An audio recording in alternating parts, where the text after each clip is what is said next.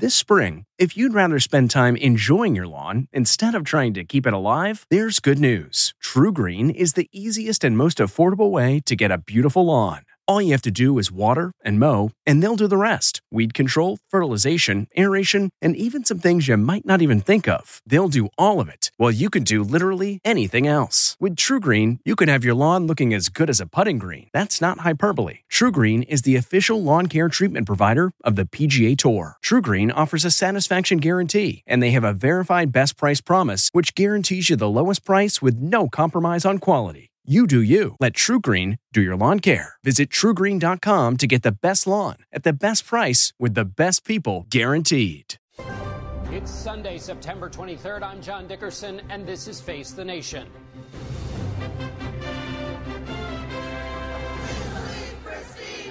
Explosive allegations of a sexual assault dating back decades have put a roadblock in Brett Kavanaugh's path to the Supreme Court. And there is breaking news overnight as it appears Kavanaugh's accuser, Christine Blasey Ford, has tentatively agreed to testify before the Senate Judiciary Committee on Thursday. Why didn't somebody call the FBI 36 years ago? I mean, you could also say, when did this all happen? What's going on? To take a man like this and besmirch. Now, with that being said, let her have her say, and let's see how it all works out. But the president's not the only one asking those questions. We'll hear from Nevada voters about how big a deal this is outside the political arena. We'll talk with South Carolina Republican Trey Gowdy and the person Ford first took her story to, California Democrat Anna Eshoo. Then, as world leaders prepare for the annual United Nations meeting in New York, we'll talk with UN Ambassador Nikki Haley. Plus, we'll have a preview of my interview with British Prime Minister Theresa May. A key disagreement between the U.S. and Great Britain could take center stage at that UN meeting. But by your assessment, Iran is keeping up its end of the bargain. From what we see, we believe that it is doing that. Finally, our CBS News Battleground Tracker shows momentum in the race for control of the House. We'll tell you which parties got it, and we'll have political analysis on all the news. Coming up on Face the Nation.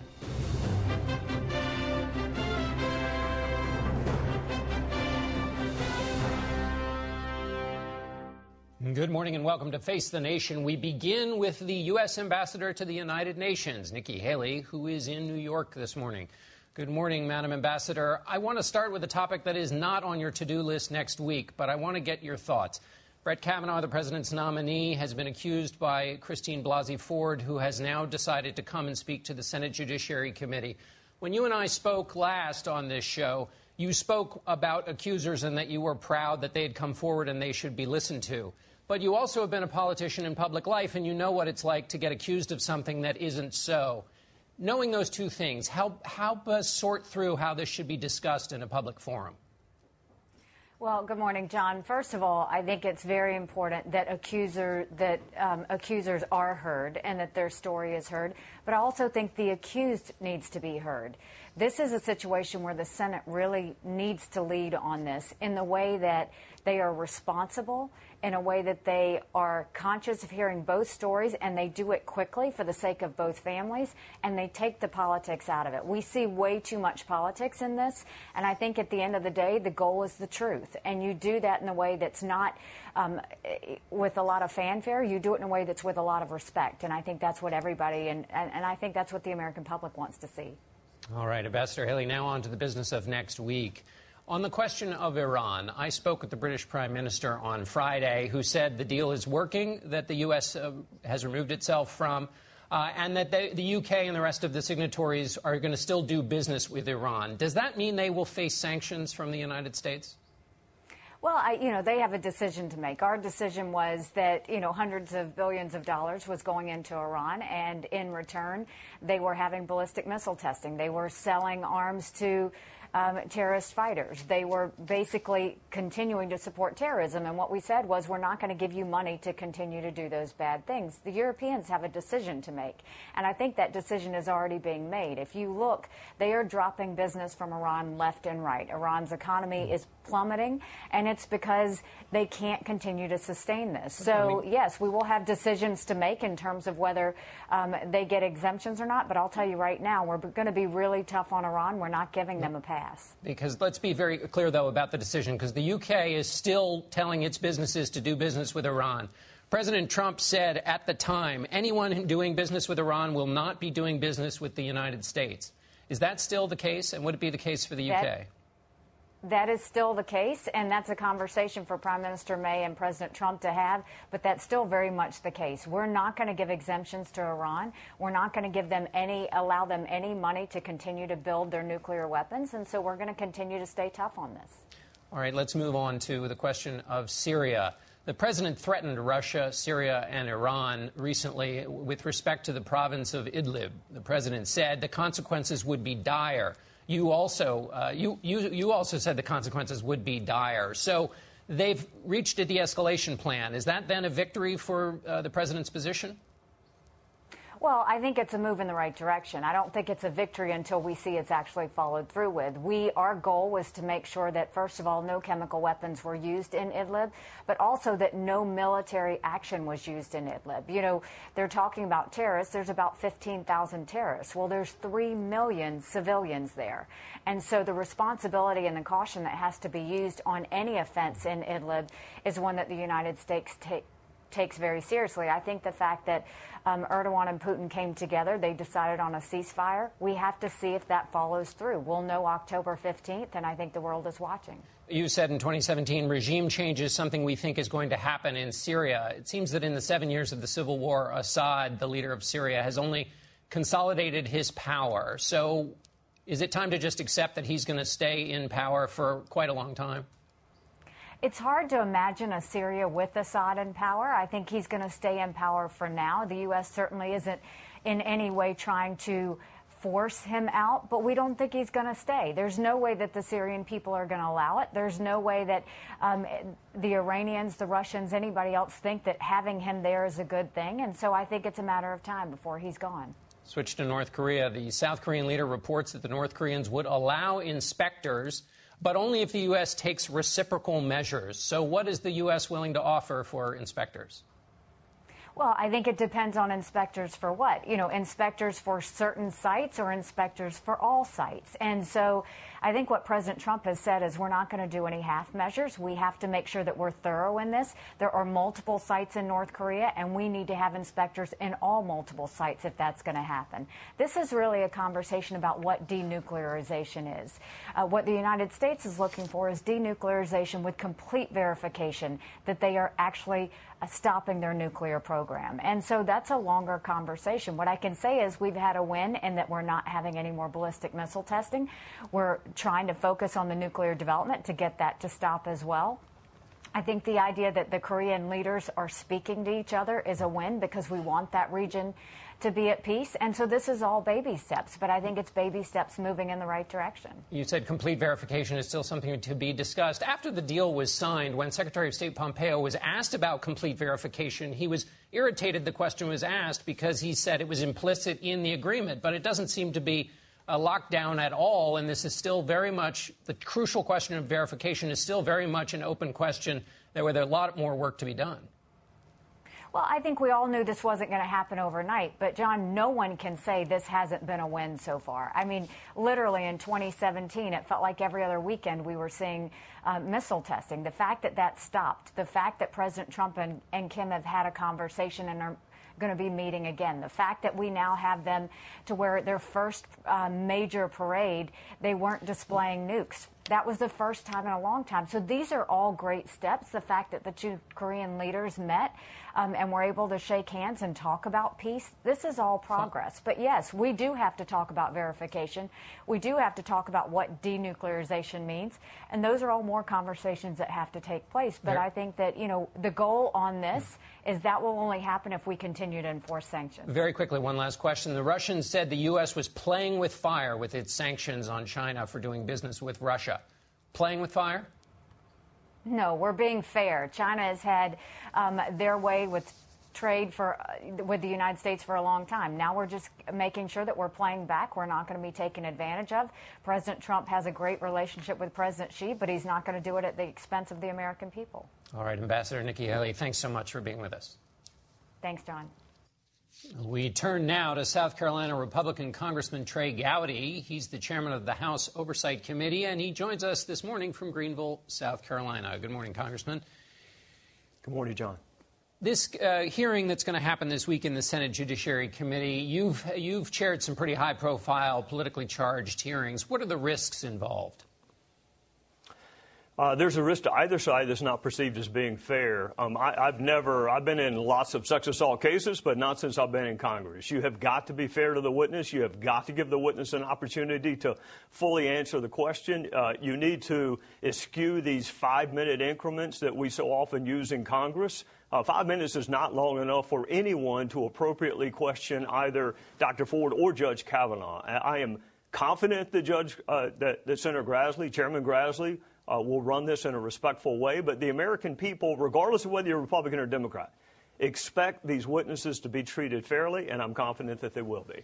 One of the questions that Christine Blasey Ford has said is that she would have liked the FBI to do a kind of neutral fact-finding on this. What do you think about that? I'm a big fan of the FBI, John, but they don't investigate sex assault cases. There are very, very few federal sex assault cases. So my first question would be the FBI to investigate what? There's no crime scene to process. There's no forensics to evaluate. What the FBI could do is go interview Dr. Ford and interview Judge Kavanaugh. But they've already interviewed Judge Kavanaugh. And even if they did interview Dr. Ford, she still has to testify. So the only role I can see the Bureau playing is identifying other witnesses that may have knowledge. Some of that's already been done by Dr. Ford.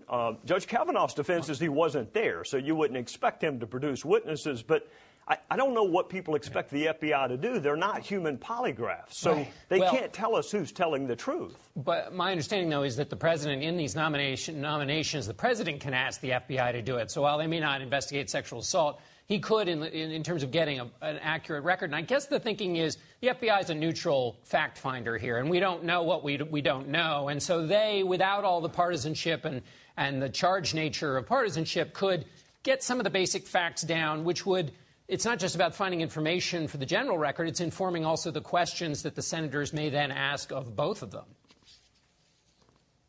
The FBI, I know, has already interviewed Judge Kavanaugh. I have no issues with the FBI taking a second, third, eighth look, if that's what it takes to find out what happened and to fully air all the facts. I just want people to have realistic expectations.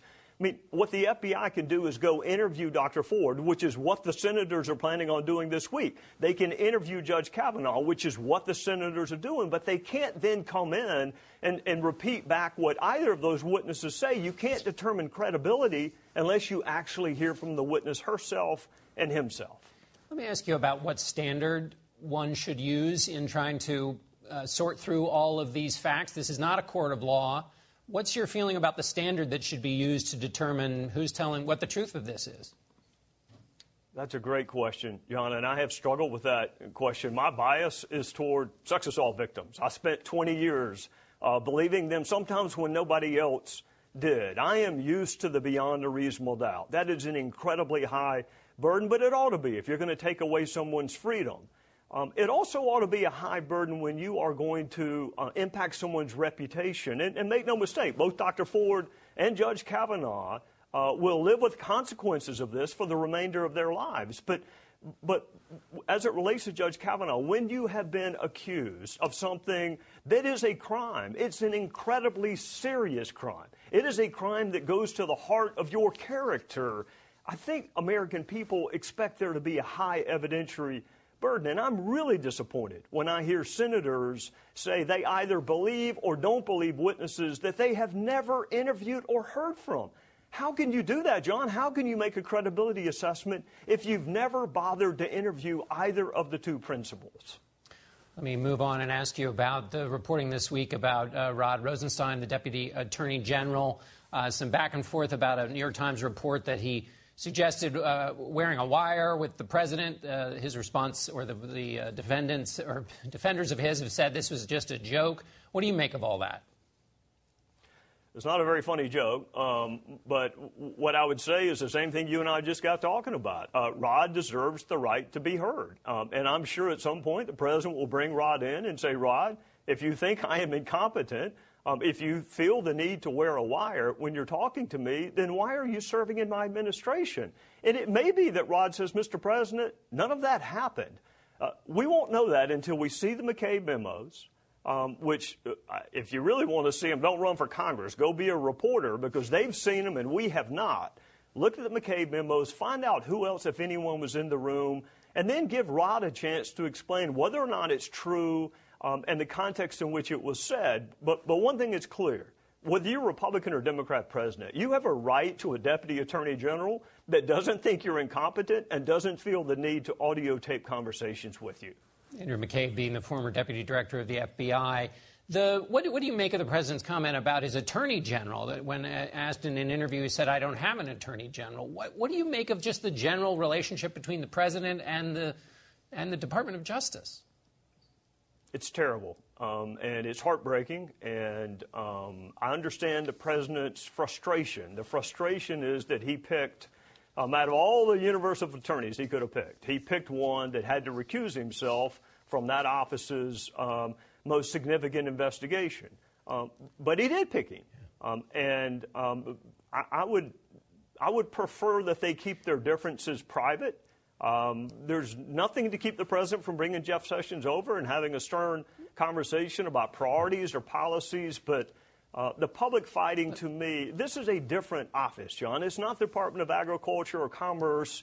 It's a blindfolded woman holding a set of scales that each of us has to have confidence in, and it's sad to watch, quite frankly. Speaking of that confidence, just in 20 seconds here, what do you think about the president declassifying this information from the FISA warrant about an investigation into his own behavior?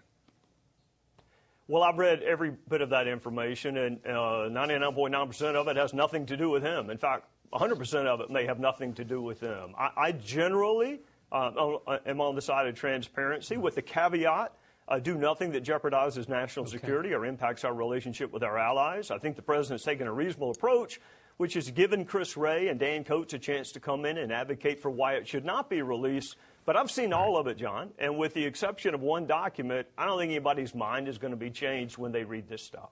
All right, Trey Gowdy, thanks so much for being with us. Hi, I'm Dan Primack, business editor at Axios. Right now, you can download, subscribe, and hear Pro Rata, the first podcast from Axios. We talk about the collision of politics, business, and technology, things like election hacking, or the battle over 3D printed guns, or the Washington, D.C. blowback against big tech platforms like Facebook and Google. Listen and subscribe to Axios Pro Rata now. It's free on Apple Podcasts, radio.com, or wherever you get your shows. To get smarter, faster. And we're back with the first elected official to hear Christine Blasey Ford's accusations, California Democrat Anna Eshoo. Congresswoman Eshoo joins us from Mountain View, California. Congresswoman, good morning, and I want to start.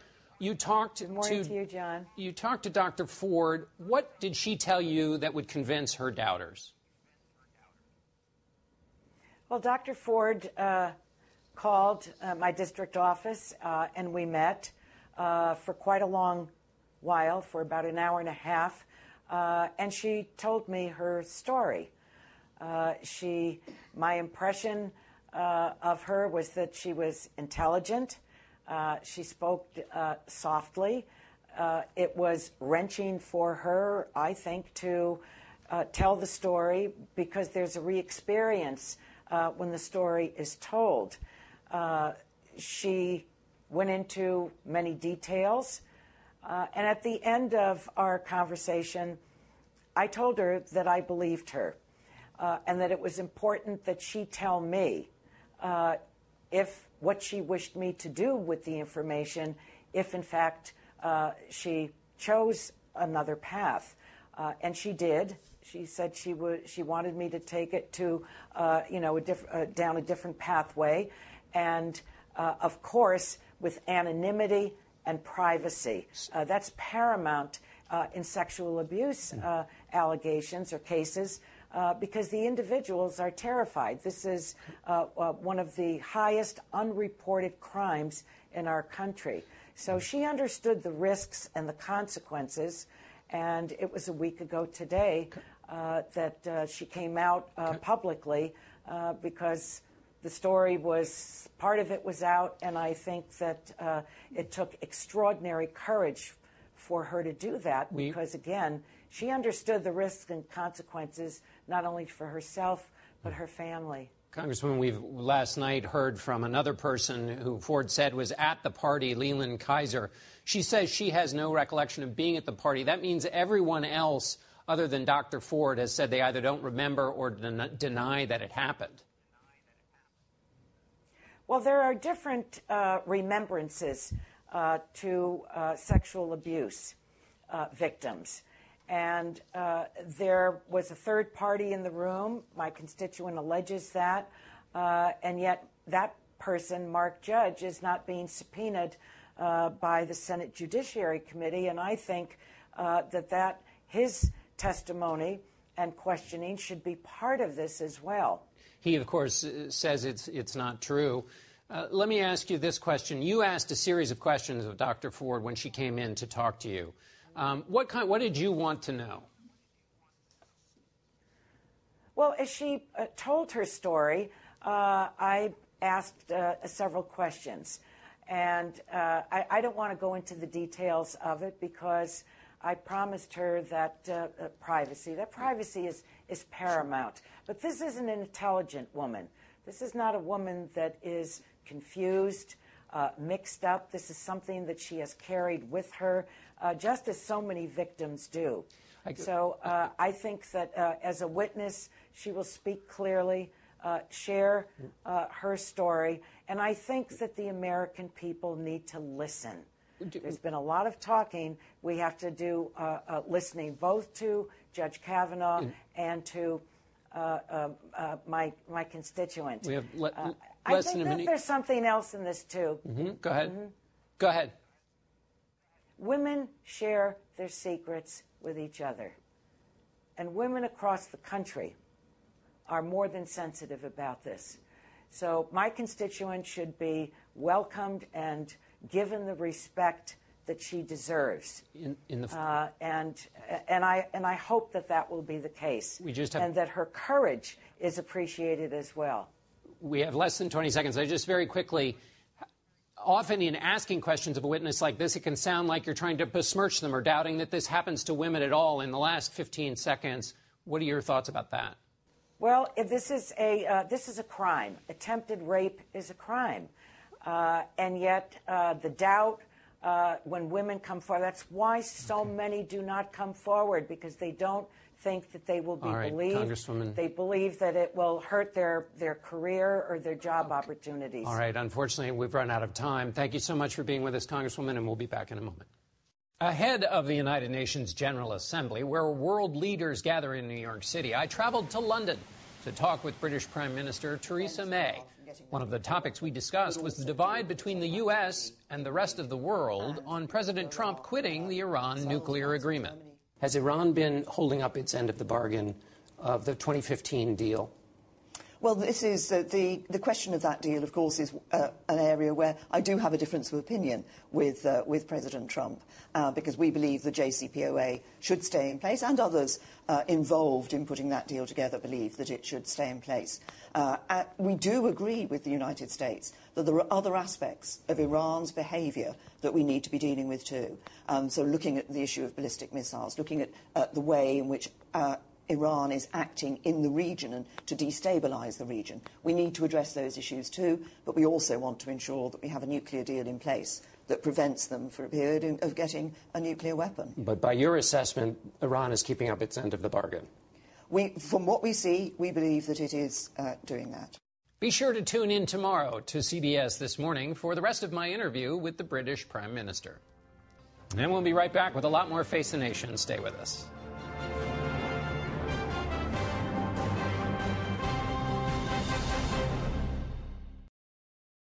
Are you having trouble sleeping? NFL players have been coached. Blue light from smart devices, it can affect your sleep. They'll even wear blue blocker glasses in the evening for improved sleep. Others will try tart cherry juice in smoothies. Not only can it help fight inflammation, but to help you sleep, it's got high amounts of natural melatonin that's beneficial for sleep. The other night, my girlfriend told me I was snoring way too much and even the earplugs weren't helping. So the next day, she took me to a Sleep Number store, because if I was snoring, at least she could get a good night's sleep on a Sleep Number bed. Sleep Number beds allow you to adjust on each side to your ideal firmness, comfort, and support. The Sleep Number 360 smart bed senses your movement and automatically adjusts to keep you sleeping comfortably through the night. With Sleep IQ technology inside the bed, it tracks how you're sleeping so you can know every morning how well you've slept and gain insights for your best sleep. Experience the smart, effortless comfort of the Sleep Number 360 smart bed.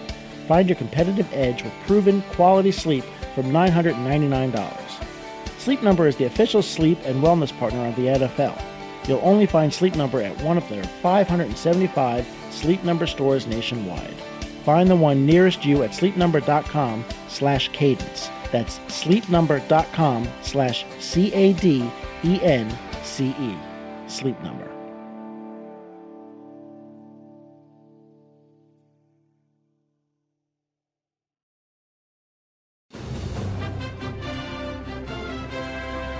Welcome back to Face the Nation. There are just over 6 weeks until the midterm elections this November, and for a look at the state of play and what voters are saying, we'd like to welcome a pair of familiar faces to the broadcast. Anthony Salvanto is the CBS News Director of Elections and Surveys, and he has brand new Battleground Tracker polling results for us this morning. And Ed O'Keefe is a political correspondent for CBS News. Ed spent some time talking to voters in Las Vegas this week. Gentlemen, welcome. Good to see you. Good to see you. Anthony, I'll start with you, and let's start at the House. Everybody wants to know, are Democrats going to take control of the House? What do the numbers say? Well, they're in position to as of now. So we've got our estimate that would have them at 224 seats if the election were held today. There's a margin of error on that, though, and it's 12 seats, or about 5% of the whole House. And there are scenarios, plausible scenarios, under which the Republicans get to see some Democratic gains, but hang on, where the Republicans hang on. One of the things that strikes me underneath those numbers in these battleground districts, House districts that we surveyed, is that a remarkable 75% of people say that the economy is good nationally, that the economy is good in their area, but they're not voting for the Republicans. They're not voting for the party in power because they don't like the way the country is going. They don't like the direction of the country. And that split, that difference, usually say, well, you know, if the economy is good, the party in power wins. That split is remarkable, and it really sort of underpins why the Republicans aren't in a stronger position right now. Did you find that sentiment in your group? We did. We talked to 2 Republicans and 2 Democrats, and 3 of those 4 essentially say, yeah, the economy is in great shape, but can't necessarily support the Republican candidate, don't necessarily like the direction President Trump is taking us. You've got 2 competitive House races in the Vegas area, a big Senate race and a governor's race. Politics is top of mind. And, you know, one guy told us he's seeing $20 more thanks to the tax cut. Others say, you know, I've got a better job than I did 2 years ago. So, of course, the economy's doing great. But they have concerns about the way the president's running the country, or the fact that maybe Republicans aren't doing more to sort of stand counter to the president. Therefore, they're open for change.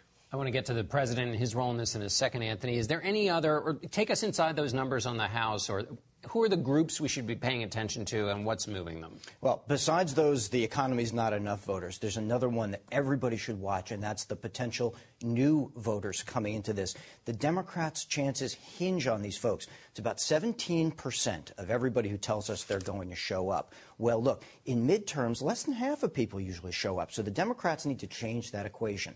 These folks have not voted in 2010. They didn't vote in 2014, the last 2 midterms.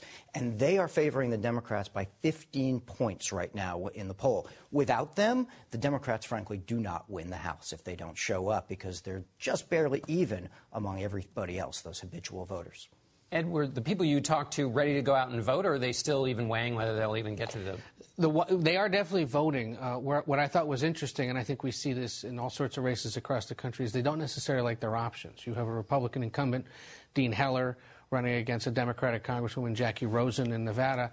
Everyone had heard of them. Nobody was really jazzed about either of them. And so I think that may be an outlier in some cases across the country where you've seen these races with new candidates, new faces that are really drawing a lot of support. A lot of small dollar donations. Nevada isn't necessarily a place seeing that, at least in its Senate race. Anthony, let's talk quickly about the president. So is he motivating Democrats to turn out who don't like him? Or does he have a connection with Republican voters that connection is sometimes not there for a president in that first midterm election after they've been elected? It's both, and they offset. One of the things that brings Democrats' enthusiasm up to match Republicans, and there really isn't an enthusiasm gap now, is this potentially angry Democrat who says that if the Republicans hang on to the House, they'll feel angry. And those folks are much more motivated to turn out and vote this year than people who say they'd just be disappointed. So that's he's clearly a motivating factor, at least for them. Ed, I want to ask you, but you talked to the focus group about the Kavanaugh nomination. Let's take a look at what you heard. It's fair game if it happened, and I think it should be investigated. I had mixed feelings about that because I felt, okay, none of us are the person that we were in high school. But on the other hand, it was very important to my husband and myself when we raised our child, to our son, to tell him that no means no. And you respect women, you don't abuse women, when a woman says no, they don't. So I think it says a lot about their character. Jim, how about you? So I think that the issue with Brett Kavanaugh is that as a judge and as a justice, he's going to be ruling on sexual assault cases. So we need to know about this because maybe he secretly doesn't think that sexual assault is a problem, and that might infect his rulings. Or maybe he'll be really hard on sexual assault defendants, and that'll overcompensate, and that'll skew his rulings. So either way, this could impair his fairness as a judge, and I think we need to know about that. Lisa? I think the operative word there is fair. Mr. Kavanaugh has been investigated ever since he was with the Bush administration. When you're appointed as a judge, you are investigated by the FBI. They go talk to your high school friends, everybody, knee deep. And the fact that this never came out in any of these prior situations, and now it comes out 30 years later in circumstances that seem a little bit off kilter, is suspect to me. James, how about you? I think she definitely needs to be heard out, and I think it's something that everybody needs to hear both sides of the story. Dr. Ford has suggested that the FBI should have to formally investigate this. The Senate, members of the Senate Judiciary Committee say, no, we'll handle this ourselves. We are a committee that can look at somebody's background and determine this. Does it matter to you? Yes, the FBI should be involved. One, they're more competent at investigations. They have more tools available to them to do it. And one point that Jim brought up that I really hadn't thought about it, but he's right. We need to know how that's going to affect him. Is it going to prejudice him one way or the other when he's making rulings in the future? Point as to why it wasn't brought up in the past. That's not necessarily something women want to talk about. It's not easy to talk about. And if you think back, and you're probably too young to remember, but I was around when the Anita Hill issue came up, and she was not treated well or nicely or any of that. So I think somebody now would have second thoughts about actually coming forward and saying anything. He has been investigated by the FBI previously, and I don't know that bringing them in now, for an FBI investigation makes a lot of sense. I think it's too late for the FBI, frankly. These allegations coming up now versus all these other times he's been investigated and had background checks. I think you can't ignore the momentum of the Me Too movement right now, and that might have played a factor and sort of given her the support that she needs. For articulate voices, what are your numbers showing you? Hard partisan splits on whether or not he ought to be confirmed. Just Republicans in favor, Democrats opposed.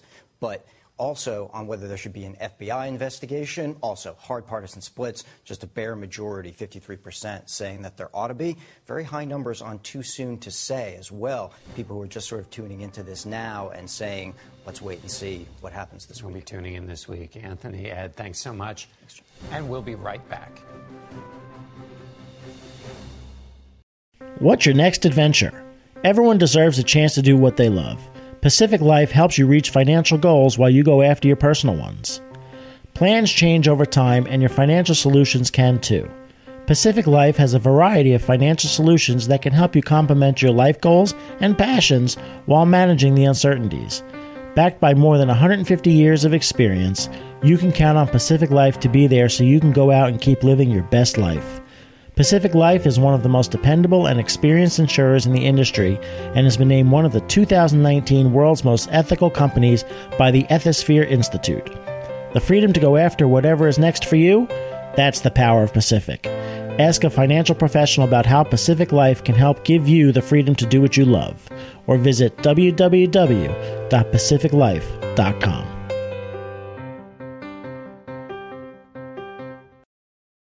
And it's time now for our political panel. Amy Walter is national editor of the Cook Political Report and a host of WNYC's The Takeaway. Rehan Salam is the executive editor of the National Review and a contributing editor at The Atlantic. He's also the author of a new book, Melting Pot or Civil War. Sungmin Kim is with the Washington Post and has had a very busy week chasing the twists and turns of the Kavanaugh story, which are still twisting and turning. And Dan Balls is the chief correspondent at the Washington Post. Welcome to all of you. Sungmin, I want to start with you. The twisting and turning continues. We heard from another person who was allegedly at this party last night. Give us the latest on kind of where things are with this hearing and what's going to happen. So it is still not confirmed that there will be a hearing. Let's make it clear. There seemed to be some optimism from our sources last night who've been involved in these hearing negotiations that they might be tentatively, keyword tentatively, moving towards a Thursday hearing. But there are still differences between Dr. Ford's team, legal team, and Senate Republicans who will be running the committee in terms of how they want the hearing to proceed. Obviously, they had been haggling over the date. There's also a question of do you have not senators' question, but another attorney's question, Dr. Ford and Judge Kavanaugh. Dr. Ford and her team have requested that senators do the questioning. But Grassley, the chairman of the Judiciary Committee, said he wants to reserve the option of having some female staff attorneys, keyword female, do the questioning there. There had also been some disagreements about whether you can subpoena Mark Judge, who is the friend who is alleged to have been there when this incident happened, or alleged incident happened. So still a lot of differences between the two parties, but we'll hopefully know more later today. And Amy, obviously the point there about the men doing the questioning immediately takes us to this is fraught because of the subjects and the issues, but it's obviously also highly charged politically. Absolutely. The thought of there are 11 men on the Republican side questioning a female about this issue is definitely fraught. The other issue, and I saw this in the USA Today poll that came out right before the weekend, we're asking voters too about their opinions about sort of who comes out winners and losers in this. Not surprisingly, everybody comes out looking not particularly good. Plurality saying they think that these hearings ultimately are going to hurt Republicans and their chances to hold the Senate, that it's going to hurt Donald Trump, but that by 20 points it's going to also hurt the Me Too movement. And I think that it's just fundamentally the belief, and I think this is where we are in this country too, it's just one big mess. Nobody's going to come out, this idea that somebody's going to be a winner and someone's a loser from this, we still can't talk about the issue of sexual assault and sexual harassment. It's still so fraught, and now put it in with our polarized political times, it's a mess. Well, and it's not just, Rehan, the question of winners and losers. It's a question of can we get to the truth in this venue, given the time that's passed and the facts of the case. Ben Witt has put it this way in The Atlantic about Kavanaugh. He needs to prove a negative about events long ago with sufficient persuasiveness that a reasonable person will regard his service as untainted by the allegations against him, and he needs to do so using only arguments that themselves don't taint him. Just giving you a sense of the stakes of this thing. And it also may well be impossible for this reason. Remember, before these allegations, the extent of partisan enmity was so deep and wide. There were people who believed just Brett Kavanaugh, he invokes a certain type to people, right? There are many people on the left who see his face and they think this just represents this brand of republicanism I find repellent.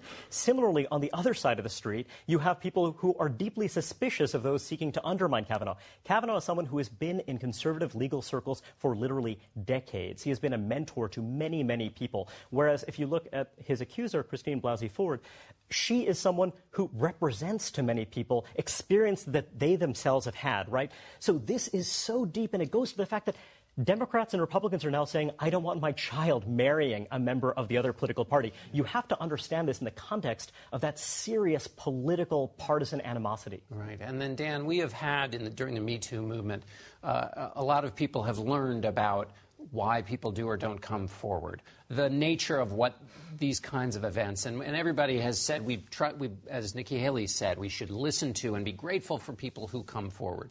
Into that conversation, the president tweeted, I have no doubt that if the attack on Dr. Ford was as bad as she says, charges would have been immediately filed with local law enforcement authorities by either her or her loving parents.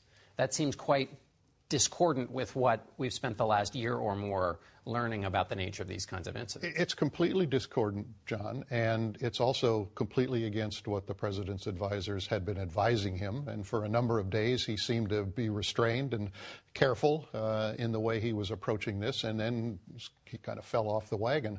But it is a reminder that this is a partisan moment.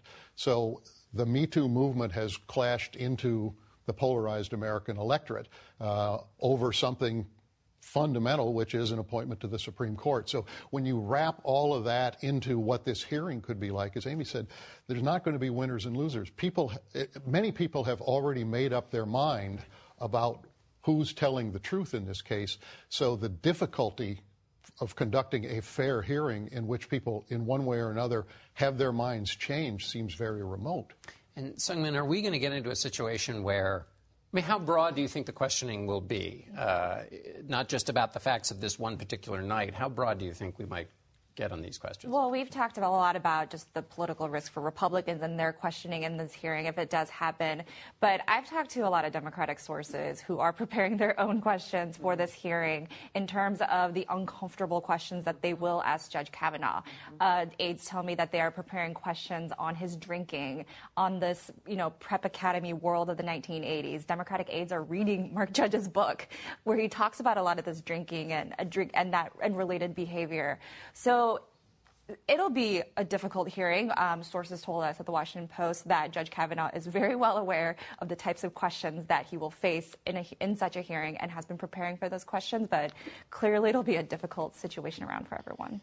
And Rayon, Mitch McConnell, the Senate leader, said basically Kavanaugh's going to make it through.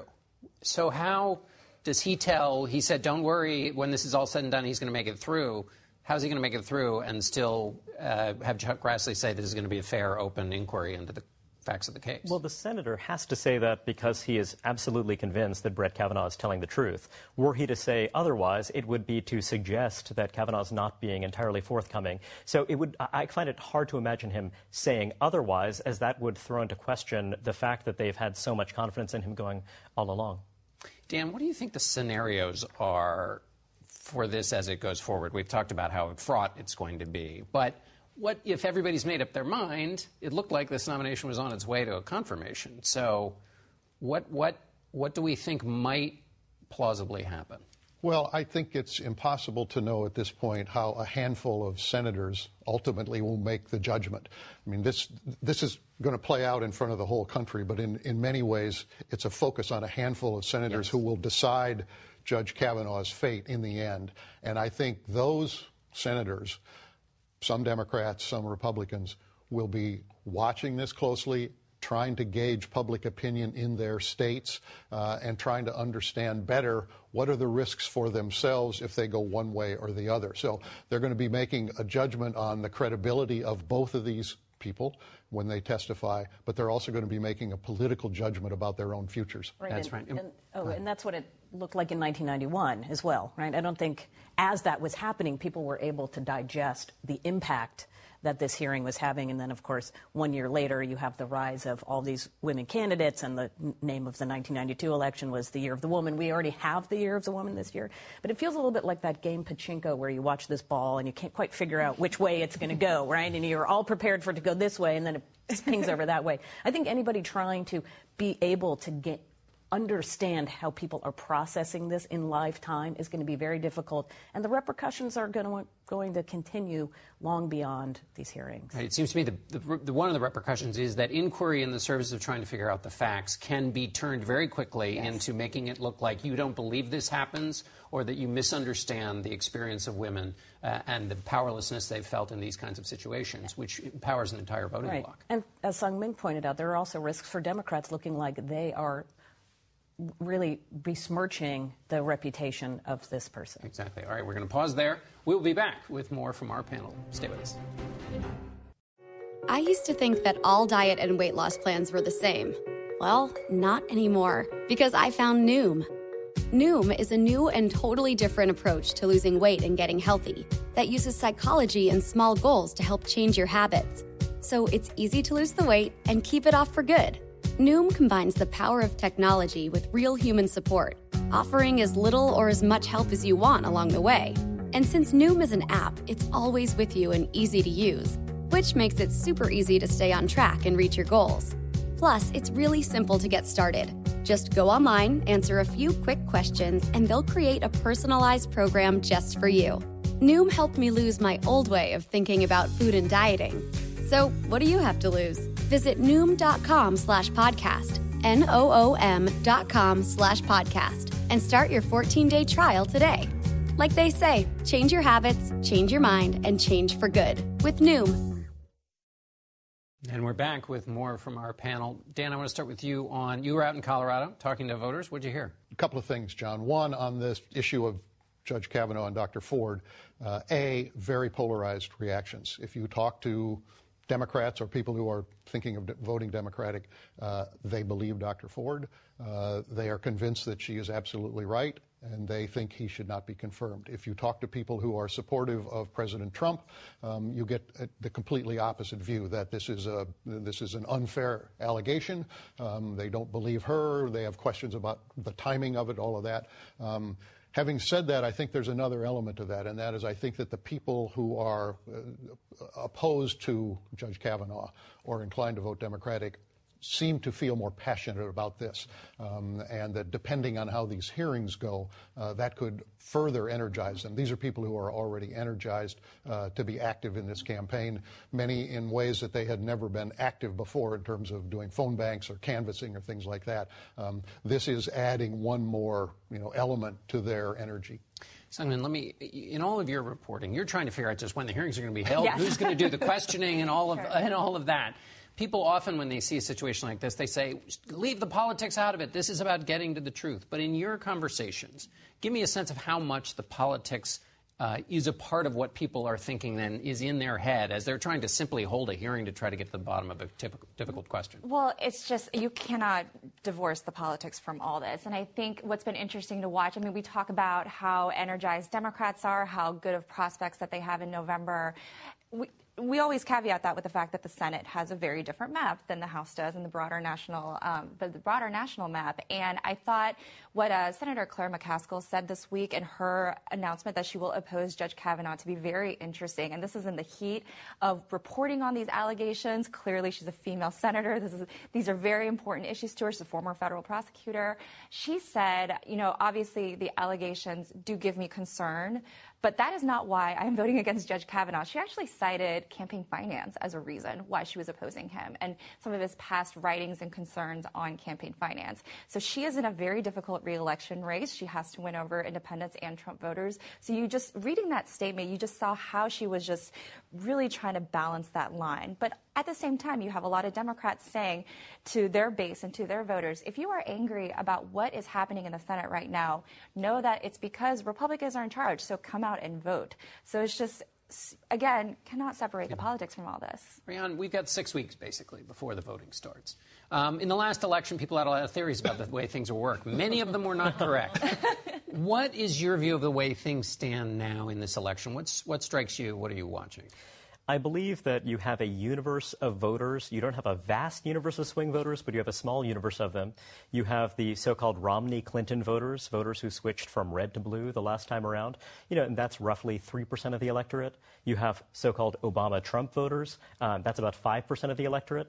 And it does seem as though Democrats have done a pretty good job of consolidating the former group, the Romney-Clinton voters. If you look at the Obama-Trump voters, that's a dicier proposition, particularly if you're looking at the Rust Belt, if you're looking at the Great Lakes. These are regions where it seems as though some voters who might have been reluctant to back other Republicans who are willing to give Donald Trump a shot, it's not entirely clear that he has galvanized those voters. It is not entirely clear they are as energized as they had been in 2016. And that is really, really tough because the Republican Party is a party in flux. It's not obvious that the Republican Party of Paul Ryan, who is, of course, now heading for the exits, is a party that really speaks to those voters and energizes them. It's also not entirely clear that Donald Trump's focus on cultural issues that are polarizing are necessarily motivating for that group of voters. That's very, very crucial to the party's future. And yet President Trump is staying on those crime, immigration topics. He is going to keep talking about those things until they prove to not work. He has one speed, and that's the speed he's always been on since the day he came down the escalator, the day he was sworn in as president, and today. He believes that that ultimately is important. If there's one thing that really we got wrong in terms of all the theories about 2016, it was that the enthusiasm clearly was not on the side of Hillary Clinton, right? And we heard these anecdotal stories about driving across rural America and you'd see barns painted with Trump signs. Nobody saw Hillary Clinton signs. And you sort of dismissed that as, well, lawn signs don't vote. Right. But what was clear was that this energy and enthusiasm for Trump was there in places that a lot of us don't live, right? What's clear this year is that energy and enthusiasm is there for Democrats. All right. Last word. Thanks, Amy. Thanks to all of you. And this has been Face the Nation. Today's guests were UN Ambassador Nikki Haley, South Carolina Republican Congressman Trey Gowdy, and California Democratic Congresswoman Anna Eshoo. The executive producer of Face the Nation is Mary Hager. This broadcast was directed by Allison Hawley. Face the Nation originates from CBS News in Washington. For more Face the Nation, we're online at facethenation.com, and you can follow Face the Nation and CBS Radio News on Twitter, Instagram, and Facebook. Face the Nation is also rebroadcast on our digital network, CBSN, at 11 a.m., 3 p.m., and 6 p.m. Eastern every Sunday. If you like Face the Nation with Margaret Brennan, you can listen early and ad-free right now by joining Wondery Plus in the Wondery app or on Apple Podcasts. Prime members can listen ad-free on Amazon Music. Before you go, tell us about yourself by filling out a short survey at Wondery.com/survey. You know how to book flights and hotels. All you're missing is a tool to plan the travel experiences you'll have once you arrive. That's why you need Viator. Book guided tours, activities, excursions, and more in one place to make your trip truly unforgettable. Viator has over 300,000 travel experiences to choose from. Everything from simple tours to extreme adventures and all the niche, interesting stuff in between. So you can plan something that everyone you're traveling with will enjoy. Real traveler reviews give the inside scoop from people who've already been on the experiences you're considering. So you can plan with confidence. Free cancellation helps you plan for the unexpected. And 24/7 customer support means you can travel worry-free. Download the Viator app now and use code Viator10 for 10% off your first booking in the app. Find travel experiences for you. Do more with Viator. Hi, this is Jill Schlesinger, CBS News business analyst, certified financial planner, and host of the Money Watch podcast. This is the show where your money is not scary. It is a show that's all about you. It's your questions that make it possible for me to provide unconventional and entertaining insights on your money and maybe more importantly, on your life. Follow Money Watch wherever you get your podcasts. You can listen ad-free on the Amazon Music or Wondery app.